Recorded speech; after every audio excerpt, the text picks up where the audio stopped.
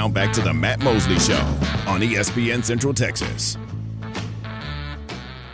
It is Matt Mosley Show, ESPN Central Texas. Ricky Thompson joining the program now. And, Ricky, always fun to see you out there, some of that tailgate activities before. And I know you and John do some radio on a weekly basis. But, man, I love having you on, too. So today I was just sitting there thinking, golly, I wish I could talk to Ricky. And I said, well, I guess I could if I just reached out to him. And how are you today? I know it was tough Saturday night. We've seen some of these over the years, but that was a tough way to end it, Ricky. But I'm glad you could come on with me today. Well, yeah, tough way to end that series. And I think we've just got to maybe – throw that one in the closet and go on. Sometimes you do that with ball games. I've played in a lot of them where you try to forget as quickly as you can. And, of course, you go back and try to look at something positive. You took 2 of the last 3 in McLean from those guys and took one of them pretty handily. So it's not like they've dominated this series in the last 3 or 4 years or maybe even won a Big 12 championship since we've won 3. So yeah. I look at the positive side of it. But, yeah, that was a tough night. Texas is really good. We're not playing that well, and the mix of the two turned into a rough night. Do you see I was just wondering about the talent discrepancy right now because it didn't – we used to have moments where we felt like that against Texas, especially during the Steele era. I think they beat them once with Dave Roberts. But, there were some moments where they came in there with Mac, and we felt very, very undermanned. I just kind of curious. You're down there. You have a great feel for that, in the trenches, watching the O-line. Did you see guys – getting manhandled? Did you kind of sense, man, we just don't have the horses right now to compete with Texas? Or is it truly, in your mind, just a lack of execution? How did you feel from kind of being down there and getting that bird's eye view of what Texas brought to town the other day? Well, 2 or 3 things with that comment. I don't know that we have ever played Texas and necessarily had better talent. I think that's a case where they generally have better talent, and I think we've either outcoached, outplayed, or just beat them in spite of it. That being said, I do think they are very, very talented, probably more so than in a long time. I thought their defensive front was exceptional. I did think they manhandled us up front on the defensive side. You've got Sweat, 6'5", 360. The dude was really quick. He's going to be an NFL guy. I wouldn't be surprised if not a first-round pick. They are really talented. I think from our perspective, and I may be wrong just from watching, the players that really catch my attention right now are freshmen. I thought our freshman corners played really, really well. But let's go back and think about Jalen Petrie, Terrell Bernard, those guys that ended up being All-American type guys when they were freshmen and 18 years old. They had a hard time holding up. So I think part of this is, and this is just me, a lot of our talent is in these younger classes. Not to say we don't have older guys that can play, but across the board, 11, 12 freshmen playing, you're not going to win a lot of games playing those guys, but that could be a sign you're going to be pretty darn good before long. But talent-wise right now, Texas is as good as I've seen them in a long, long time. Yeah, it's hard to survive these days. The pandemic was one thing, but if you lose, like right now, the Bears have lost 7 out of 8, a big streak, a losing streak against FBS. It's hard, Ricky, to in this day and age to stick with people. I mean, I really hope they do stay with Aranda, but you can kind of sense the fan base kind of like, extremely disgruntled. And nobody wants to wait to see these guys grow up. I agree with you, Caden and some of these guys, DJ, Kyler. I'm loving some of these young players. But Ricky, I mean, it just doesn't – it's not like the old days where, okay, let's give Grant a few years to get this thing going. And then, oh, man, it's popped. It's popped in that third year like it did. Back in the day, they let Coach Landry do that, right, with the Cowboys. It just doesn't – nobody handles the business like that anymore. So it's just hard to tell a fan base or anybody to be patient when things feel like they're not going in the right direction. I agree. I lack greatly in patience in every area, including this one. You can ask my wife. I have no patience. But and it's, I hate to lose. I mean, this is tough, going on a losing streak like we've been on end of last year and early this year. And I think what we go back to, and not being ugly, but the still area, God, that was terrible. And games over at halftime. And then we get into the area with Browse where we're winning again. We're winning conference championships.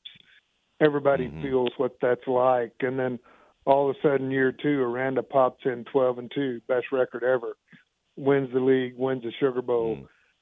People get used to that.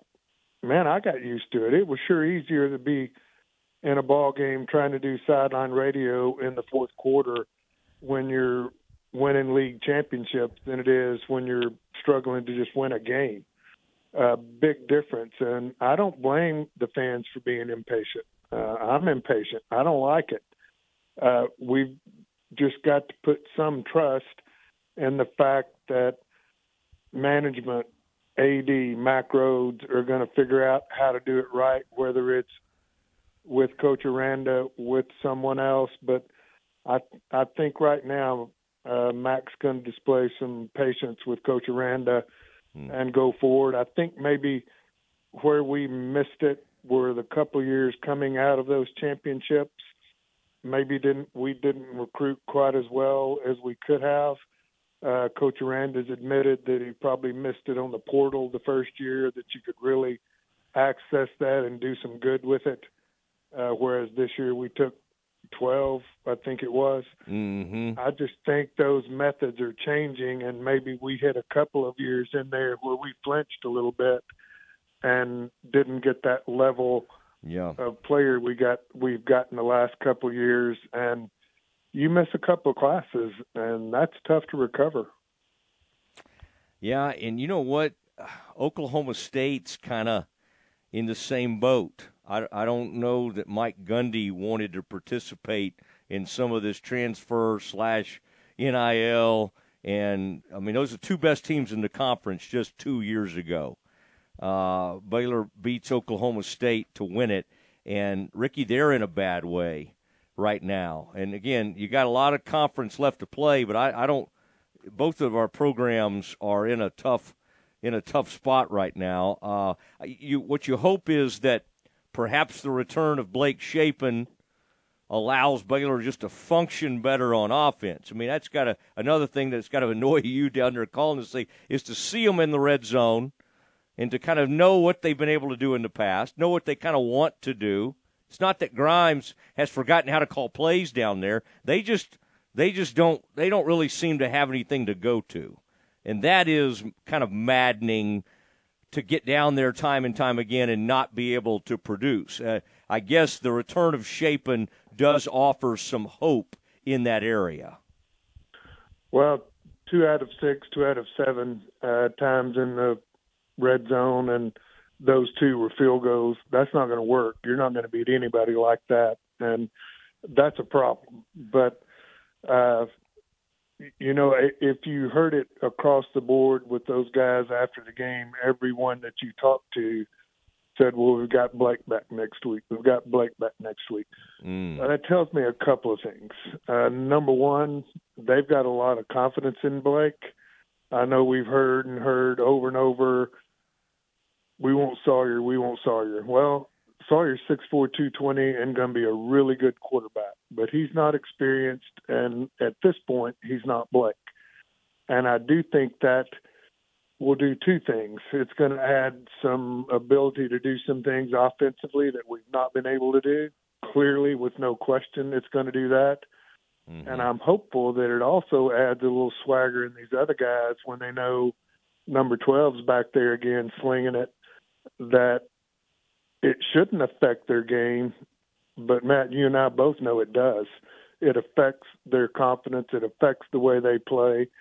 And I'm looking for some better things back there with Blake. I hope he's good and healthy. He looked good in pregame to me. He was suited out, had his brace on. I didn't see any limp at all. I thought he looked really good. I agree with holding him out against Texas. Blake plays, maybe you're 31-20 instead of 38-6, still a loss. Mm-hmm. So I think they did the right thing holding him out. Maybe the road game, getting away from home, 4 games, 8 games is that's a lot of home games, Ricky. I mean, it's great for all of us. You get to stay home and all of that, but every once in a while, maybe there's some bonding that takes place, and getting on the road will be a nice change. You've seen that, I'm sure. Ricky Thompson, by the way, on us as sideline analyst for the Bears. You've seen that kind of happen from time to time, and maybe getting Blake back, getting on the road perhaps could help the team. Do you see something like that being helpful to just change up the whole scene a little bit, the mood, everything, maybe to go try a road game out? I liked playing on the road. I just thought really less pressure playing on the road than at home, and you really tune that noise out to an extent as the game goes along. And I think sometimes even the concentration is better on the road versus when you're at home. But I think after 4 in a row and with what we've done thus far, I think it's time to get on the road. And I don't know that the perfect scenario would be to play a team that's playing their first ever Big 12 game on the road. I think that's bad timing for us. Seems that we've done that before, and I was there, maybe West Virginia some years ago when we opened their Big 12 career up on the road. So would prefer not to be doing that. UCF's a pretty good football team. I know they lost, 44-31 last week to K-State in Manhattan. We won our share in Manhattan, but that's a tough place to play. So I think UCF is a pretty good football team, and I think we'll have our hands full. Not that we're talking lines, but I think the opening line was 11. So those guys think it's going to be a UCF win, but I don't think any of us have seen our team play to its capability yet. I think we'd all agree with that we're better than what we've shown. And this week would be a really good time to put that together on both sides of the ball and play and get the outside guys involved in the game with Shapen, get the ball to them, get them downfield, make some of those throws that maybe Sawyer struggled with a little bit with coming out of the pocket a little bit too quickly. And if you get a couple of those early in the game, then things start to roll. And when you start scoring, isn't it funny how your defense starts to play better when you're scoring? But that's just the way it works. It adds confidence to them too. So I'm hopeful that we'll see maybe a little different Baylor team here in this week. Then you come back and play Tech, win those 2, you're 3-3, and then all bets are off. You're in a completely different place for those last 6 games if you come back 3-3. Ricky, when's the last time you went to Disney World? Well, you know what? We took our granddaughter there 2 years ago. So I guess 2 years in December. Okay. You got your hopper pass. I don't think I'll be going to Disney World this coming weekend. Well, we're going to fly in Friday and go to the stadium, get things set up, and have dinner, and then be ready to go for a 2:30 kickoff on Saturday. I could see you and John and JJ headed out to Epcot, just take in some of those international scene. I'd like to see y'all just kind of run over there, maybe get a meal, and then be ready to go after that. Okay, I like. We might even wear some Mickey ears. What do you think? I want pictures if that happens. Yeah, you know, I was thinking about y'all with Grant. Baylor was 10-11 versus the Horns, and that was amazing. By the way, based on what had happened in all those decades before that he basically went 500 against Texas. I don't think people realize like how big that was, and then, like you say, Art and others kind of started beating up on him a little bit. But that was looking back, that's one of the most incredible things of the Taft era.